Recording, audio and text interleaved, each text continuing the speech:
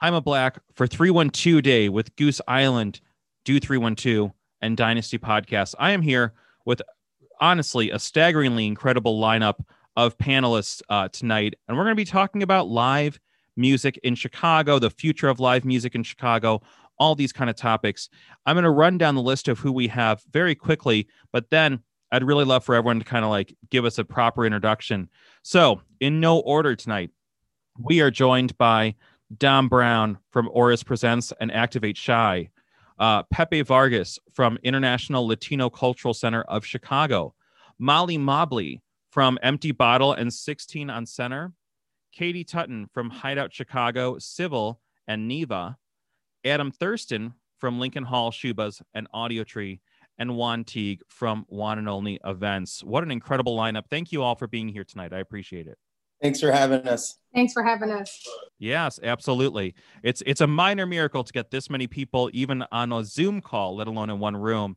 And I know I gave us a really quick rundown, but I'd love if everyone kind of went around the Zoom chat and, tell us who you are, what you do in Chicago music, because you're going to give a better intro for yourself than I am. So I am Dom Brown, formerly of Porn and Chicken. And now I am a partner of Auris Presents, which is the company that books and operates Prism, Radius, and we've got some forthcoming entities coming, as well as our festival, ARC Music Festival.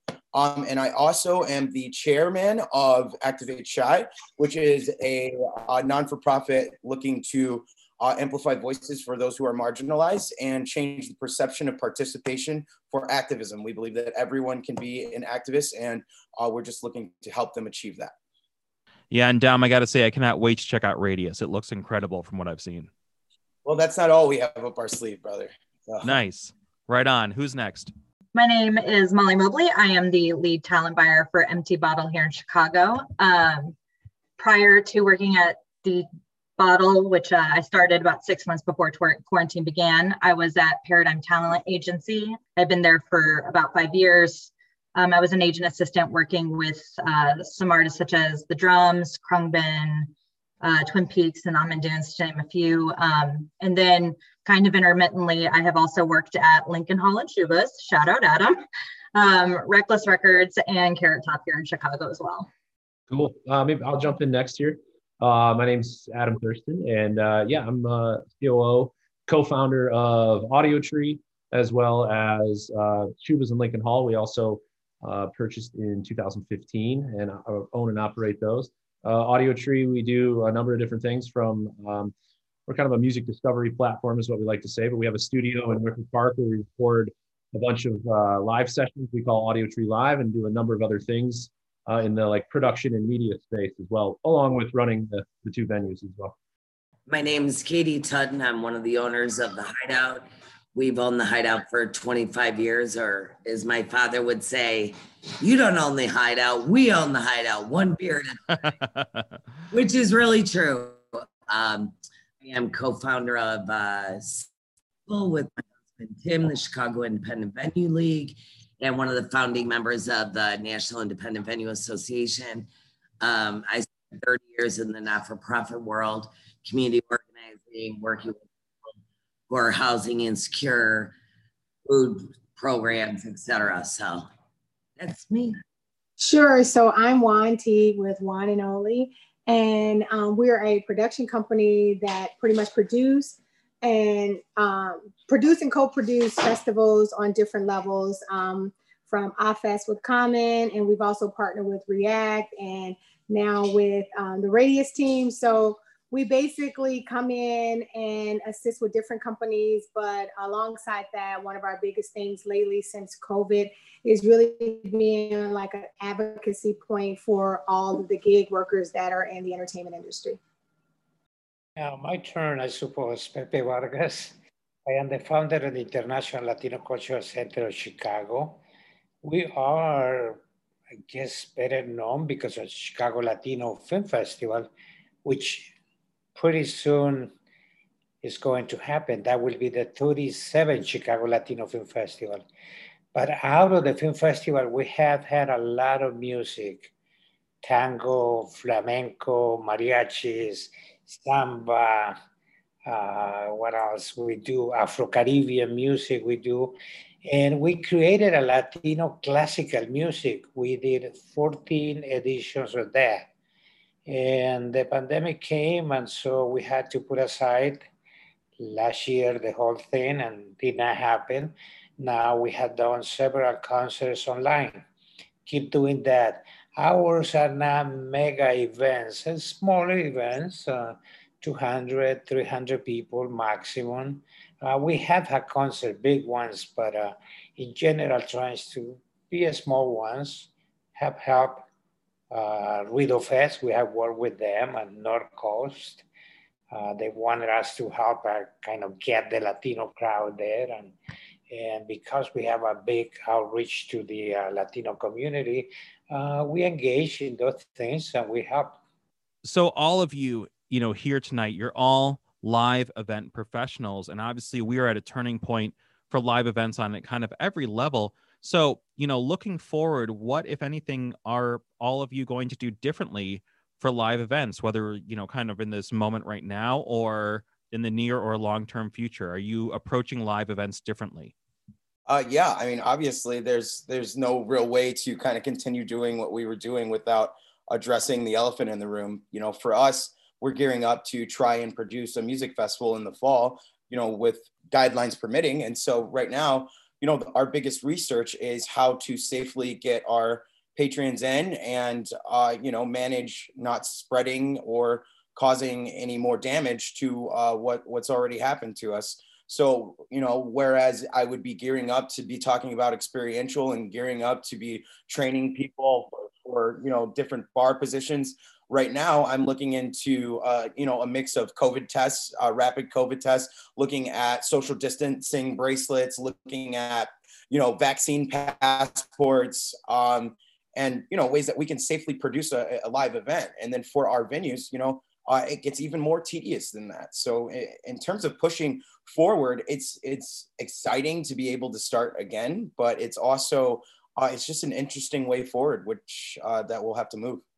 Katie, I know she has something. Look, I just called you out because I mean, like, you're the czar in this.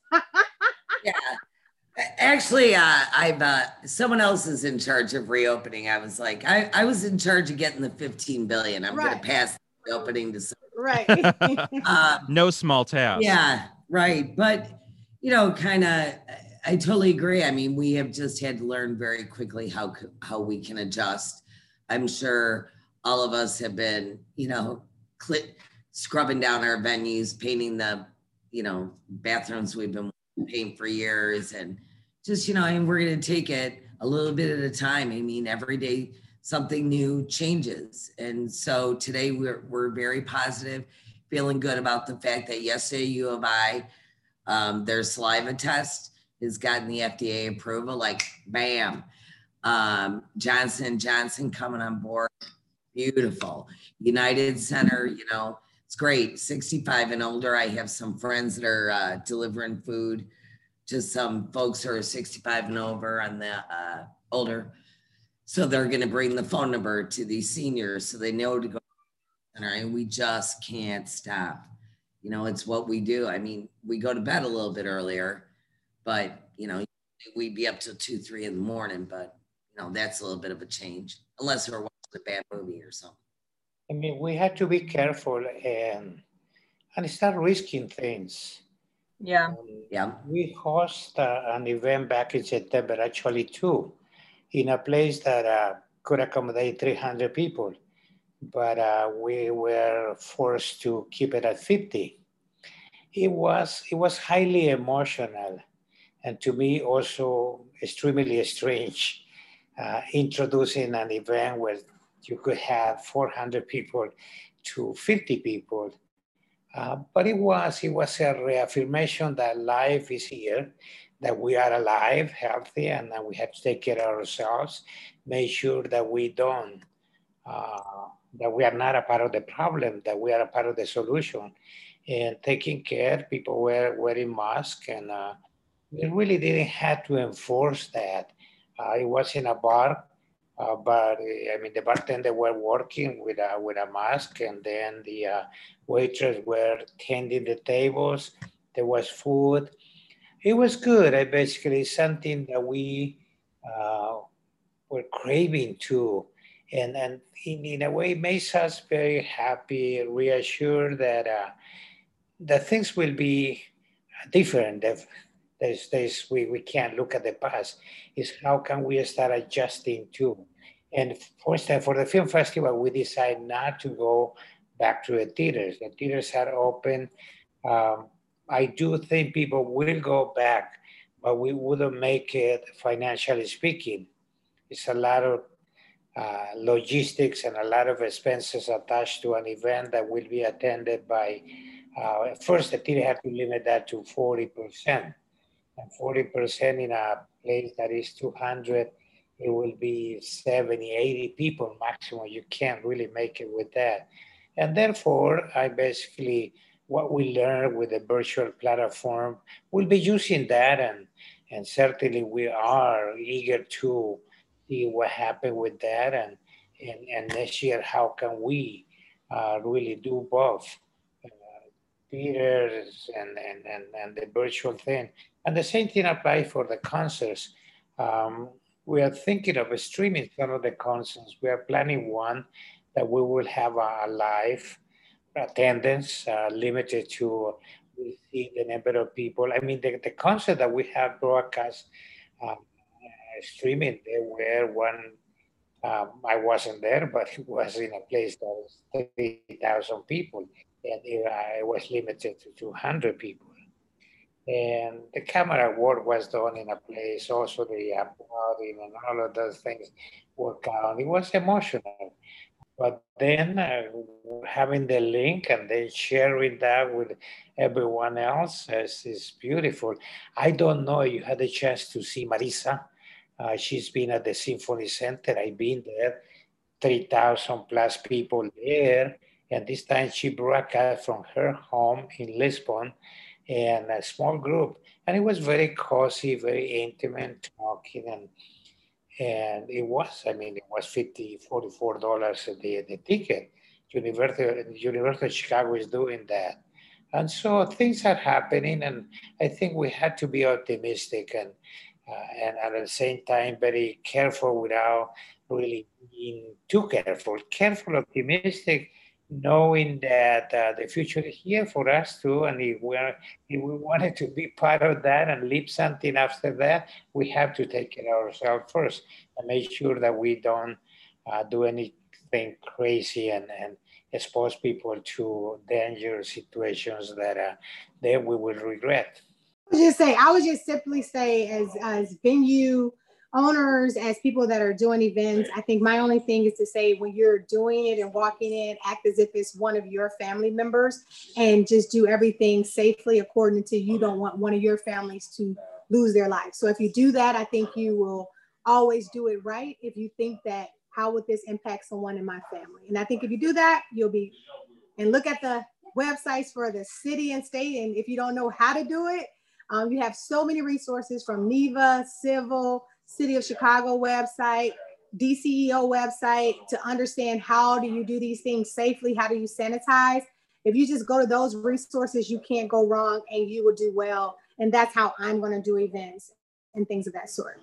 I definitely think that for me, like a lot of I know that events are going to come back, and I know that we're going to get back to that space, and it's definitely like a transitional phase that's going to take us a while to master, and like definitely being mindful of like how we're part of the solution and not part of the problem is really important, and like stressing that everybody is like thinking of them as a family member. And I think that also extends into the world of like how we curate our spaces to be safe for everybody outside of health. Like that's something that I have definitely thought of a lot in this past year, of like, how do we make sure that our venues and all of these things are the most inclusive spaces, safe spaces for everyone. I've thought a lot about like, initiatives within the venue that really like help and support, artists, whether it's providing them with mental health resources. Like, it's crazy to go from a life of being at home for a year to being out on the road for a year, and like how much of like a mental toll that can take on somebody. So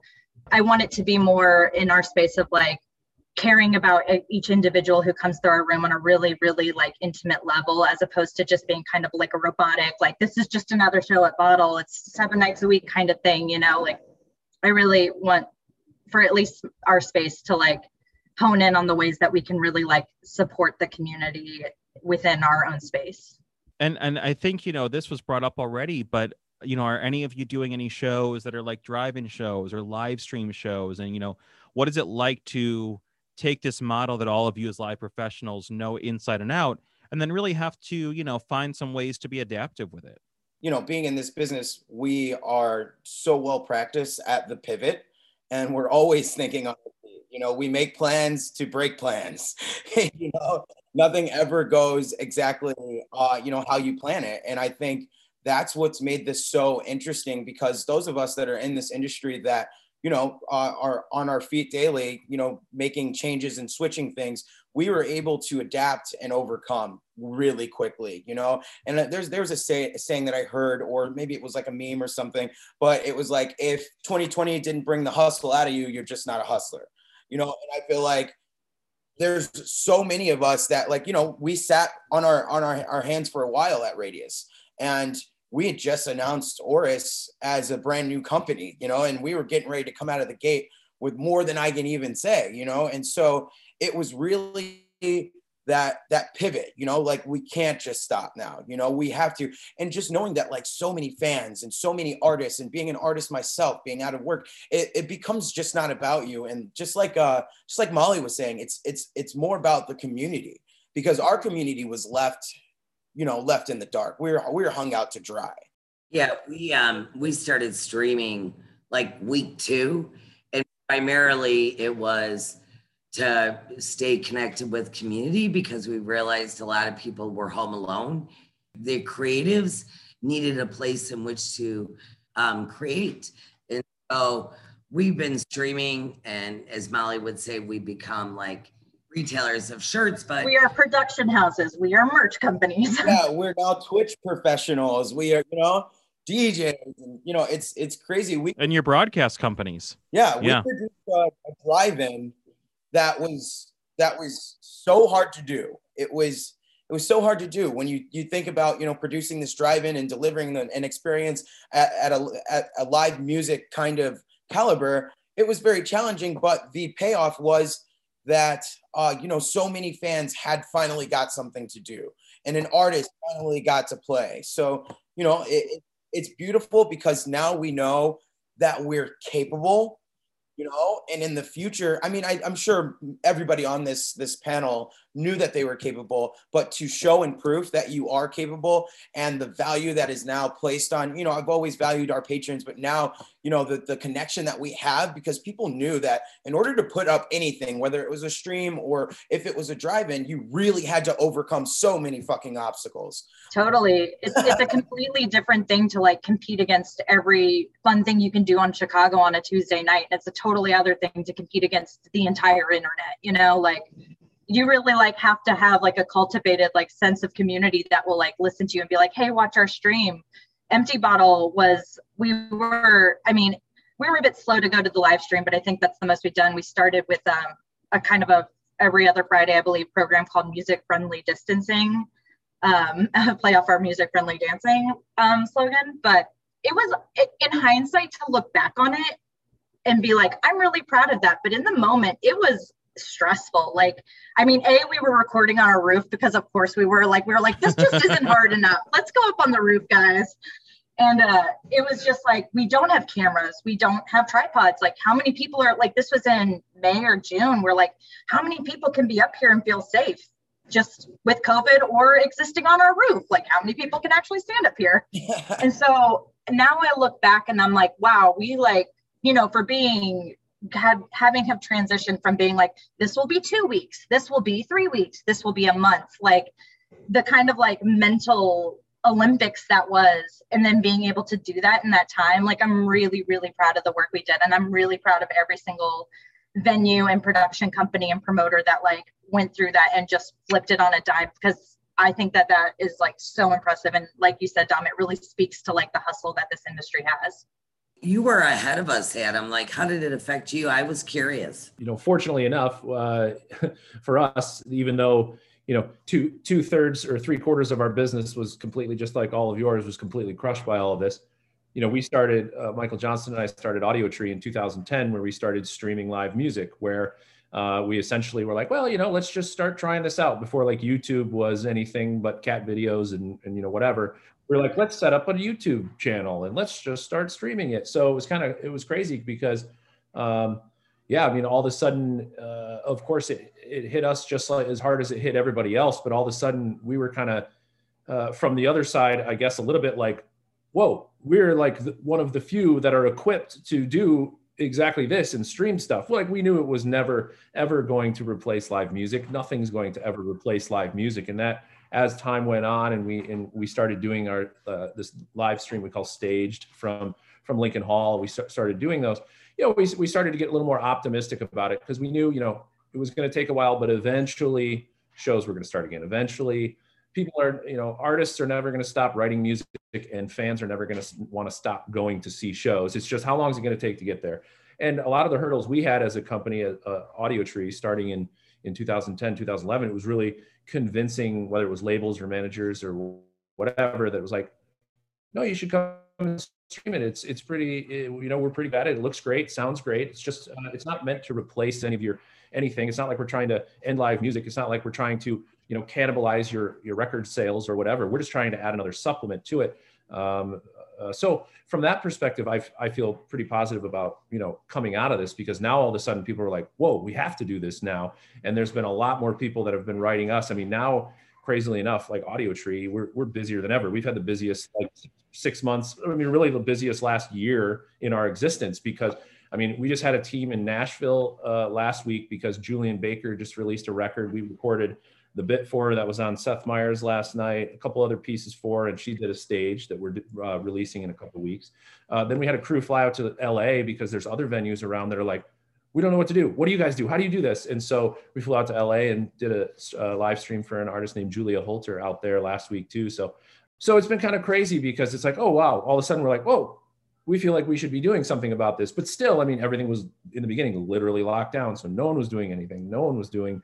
So it's been a crazy year, but again, I'm optimistic about everybody coming back. The demand just has to be pent up and just raging. I mean, people, I feel like as soon as it's safe and people feel safe to do it again, people are going to want to go out and like go crazy. It's going to be nuts. Like, I've been saying, I'm like, if every single one of my shows isn't sold out at the end of this, guys, like, you guys better come out here.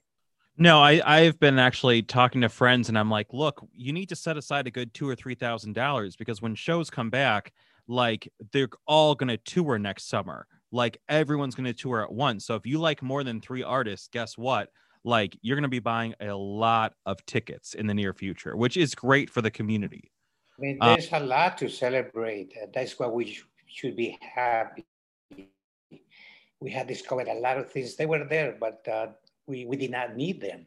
And now the creativity and ingenuity of the artists producing, doing, and yeah, at this point there is some type of fatigue of streaming and all of that. So people do want to go out and they will be risking a little bit. And that's why we have to really kind of be on top of the situation and make sure that we take care of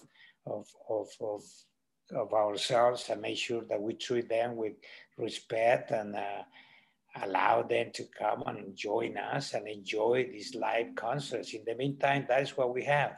And we had to do the best we can with what we have. There's a lot of people who are complaining and that's it. The complaint that creates a stress, and then people start going down and some of them kill themselves. But no, the artists, they are leading. It's a different breed of humankind that really are leading. And that's a responsibility that we have. How can we show that there is light at the end of the tunnel and be looking forward to really greeting and hugging people and shaking hands and laughing together?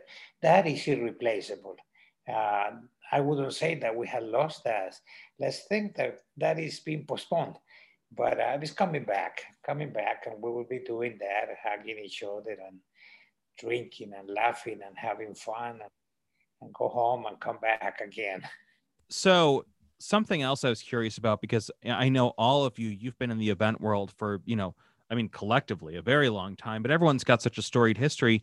I know all of you have seen once in a lifetime shows, once in a lifetime moments on stage, backstage. What are some of the favorite memories each of you have from, years of presenting or even attending live music? One of my good memories is just about a year ago, actually, which on the recording of this, it's about a week after the actual year mark of the Radius opening, and a year since we've had Carl Cox, and Carl Cox hasn't been to Chicago in a very, very long time. And it was our opening night, and we had over 5,000 people there, and it was glorious.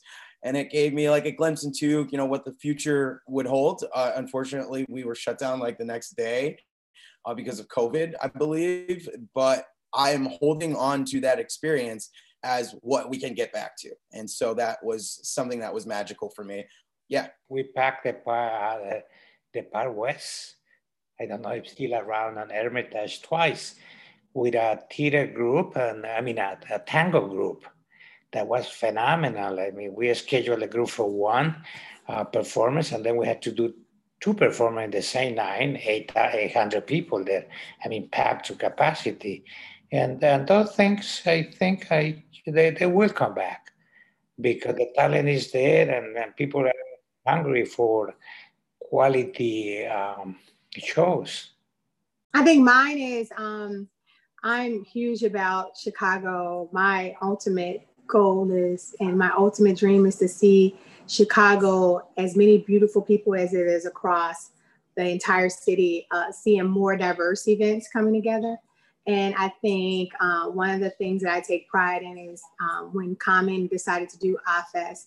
To me, that was probably one of the most diverse festivals. And the effort was really just so many different partners, from React to Akira, so many different partners coming together to put that all together, Dom with his activations and all that kind of stuff. So I think my biggest memory was seeing that this festival, because we didn't have the budgets like other festivals, to see that I was able to pick up the phone and Common and everybody picked up the phone, and we had from Dave, we went from only 2 people performing on that to 12. We had to start telling people no, and we had Dave Chappelle, we had Kanye, we had everybody come and represent and just show love for Chicago. I just wish, now that we're in a situation where we've had a pandemic, civil unrest, we had unemployment, we had the people that really we look at to fund, like people look for all of our festivals and all of our stuff, were the people that were truly impacted. I now wish that we all can come together, and it won't be perfect, but it'd be better than what it was, because right now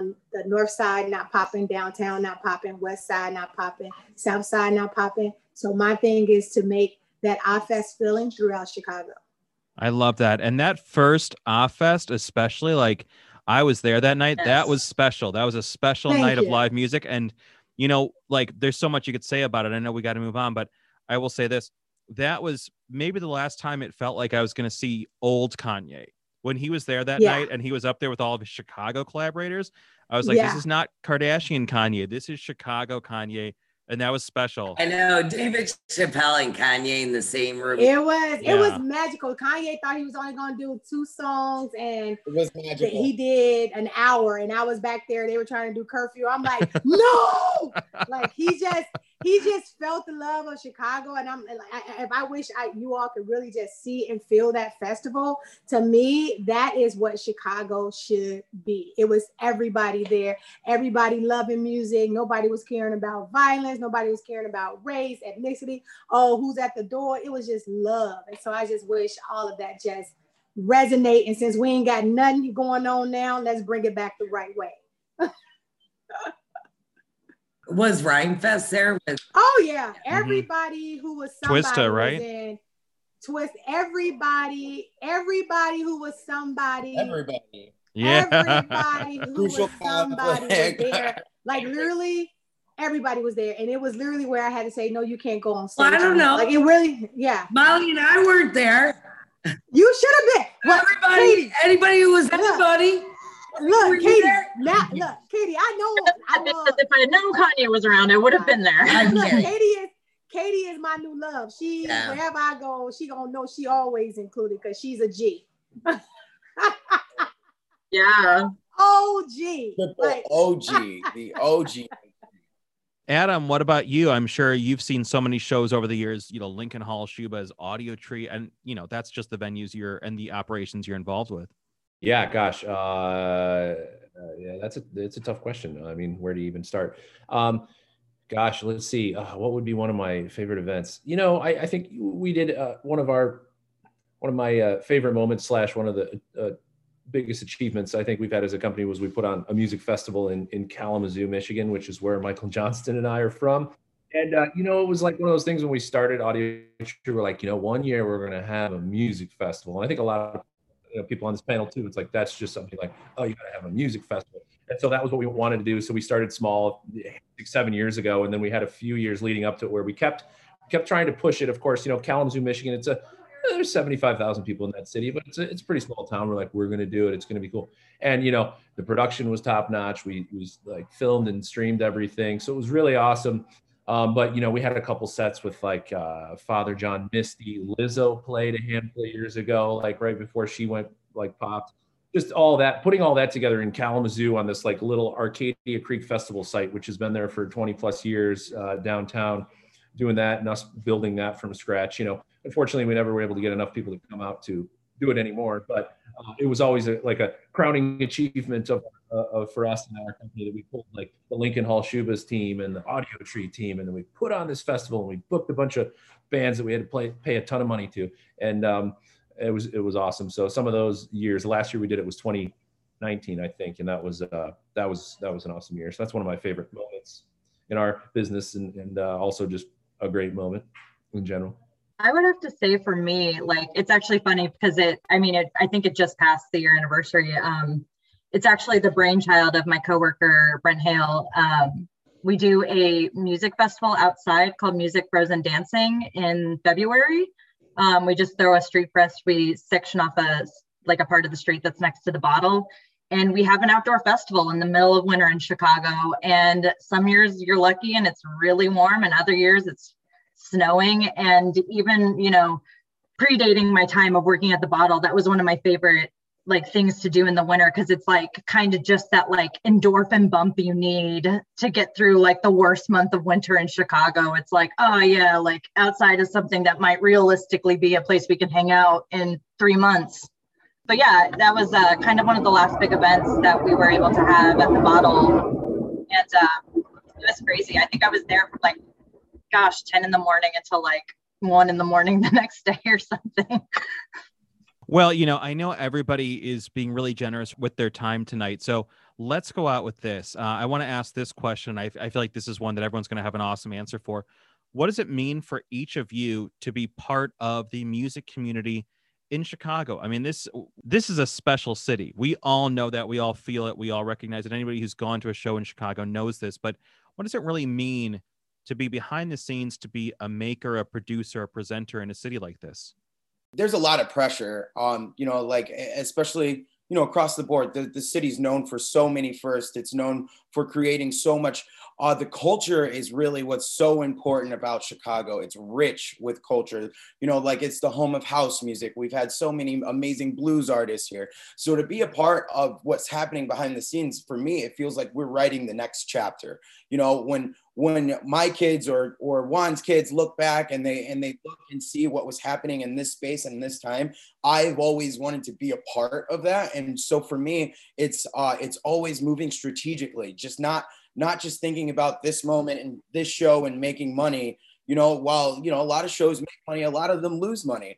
It's about being a part of that first step, and how can, for instance, when Adam spoke about Lizzo, there's so many artists that we put in small rooms so that we could have them back in the larger rooms so that Chicago could have that vibe. You know what I mean? It's about the long history. It's about the validation. It's about, for me, it's really about the culture, to be kind of corny. It's about the culture and being a part of that and knowing that I had a hand in curating that for years in the future.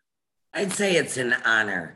And the other thing is what's so great about Chicago is we really embrace the music. You go to other cities and they're all kind of Mm-hmm. Chicago, they're like in it, you know, they want to be a part of it.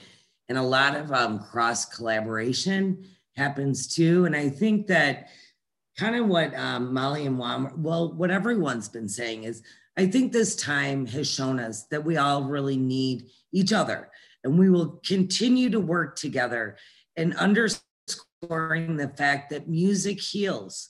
And Chicago, we all know it. Chicago is very segregated and separated. And I think You better preach. Take us to yeah, church. so I think now is the time. I mean, we are all of us collectively together, and it happens, you know, often in our clubs. It's one of the last few places where people commingle and stuff, and everybody has to wait in line for a drink, and everybody has to wait in line for the bathroom. No one's special, right? We're all. So I think it's an opportunity for us to make some changes here. But I love Chicago because, you know, people really embrace it, and they're open to new ideas, and they're interested in working on different projects together. And I'll piggyback on that because, like I said, I think one of the things that I tell everyone that COVID stopped my paycheck, but it increased my passion. And I say that because I got to know Katie. I got to know some phenomenal people in the music world. And I was blessed to be, prior to COVID, I was blessed to be a co-chair of, which is now the Year of Chicago Music.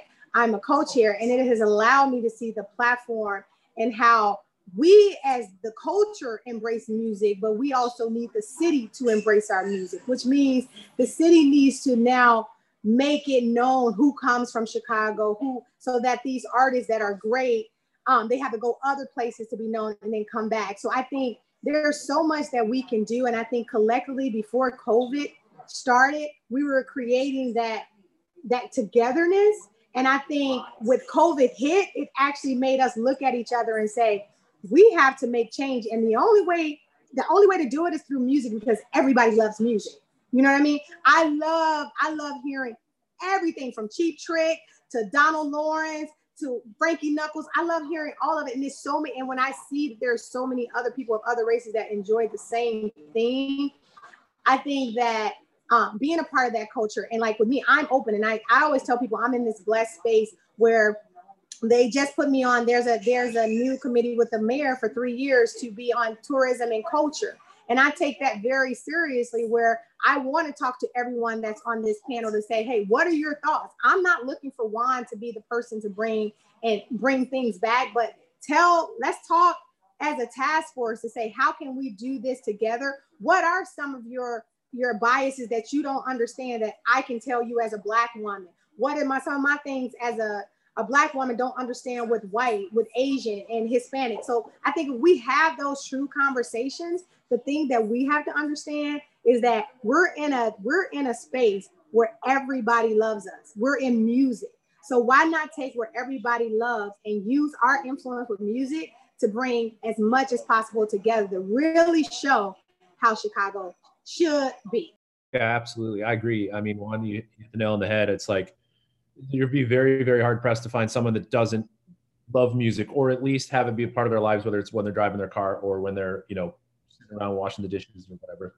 It's important. I think that's what's so great about Chicago. I mean, we're the third largest city in the country, but you know, I feel like, of course, this is sort of a stereotype, but you know, a lot of musicians that are in LA or in New York are a lot of times transplants that had gone there because they're from somewhere else, but they're like, I want to be in music, so they go to LA and New York. And for the most part, the core of Chicagoans, and especially the people that make up the artists and the musicians and all of that, they're from the area, they're from the Midwest, they're from Chicago and or its suburbs.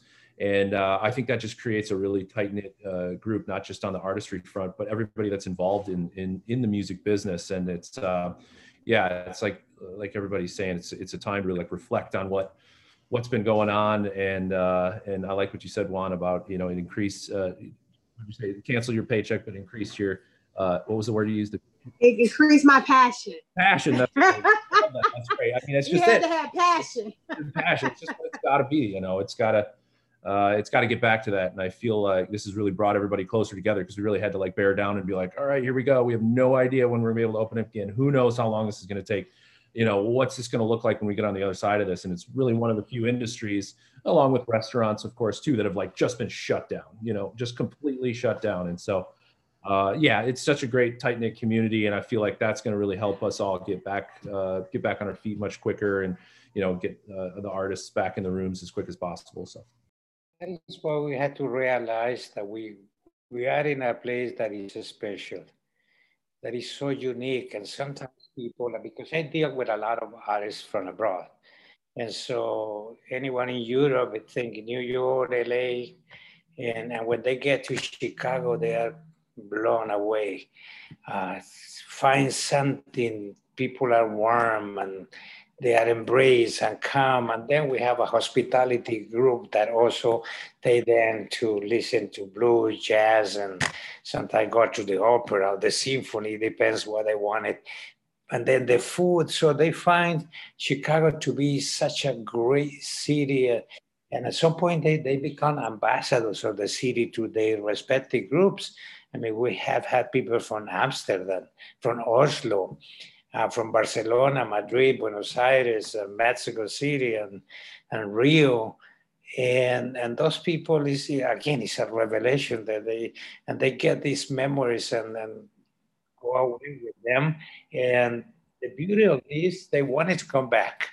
And that makes me really happy and doing something that I, in a way, am sort of the connector, the one that makes happen things here and get people connected too. And I mean, I keep going doing this because that is sort of a part of what enriches my life and that makes me who I am. Molly, bring us home.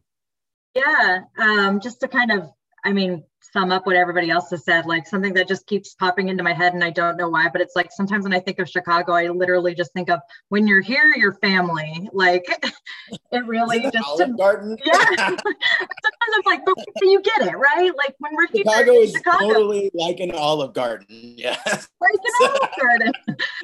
It's just like when you're like, regardless of if you exist in Chicago and live here and, just work in the music industry or production or events, or you're passing through, like, I think that just echoing what everybody else said, like we're a tight-knit community and we make people feel really welcome. And that's something that I'm really proud to be a part of, is how we kind of let everybody feel like they're part of Chicago. I love it.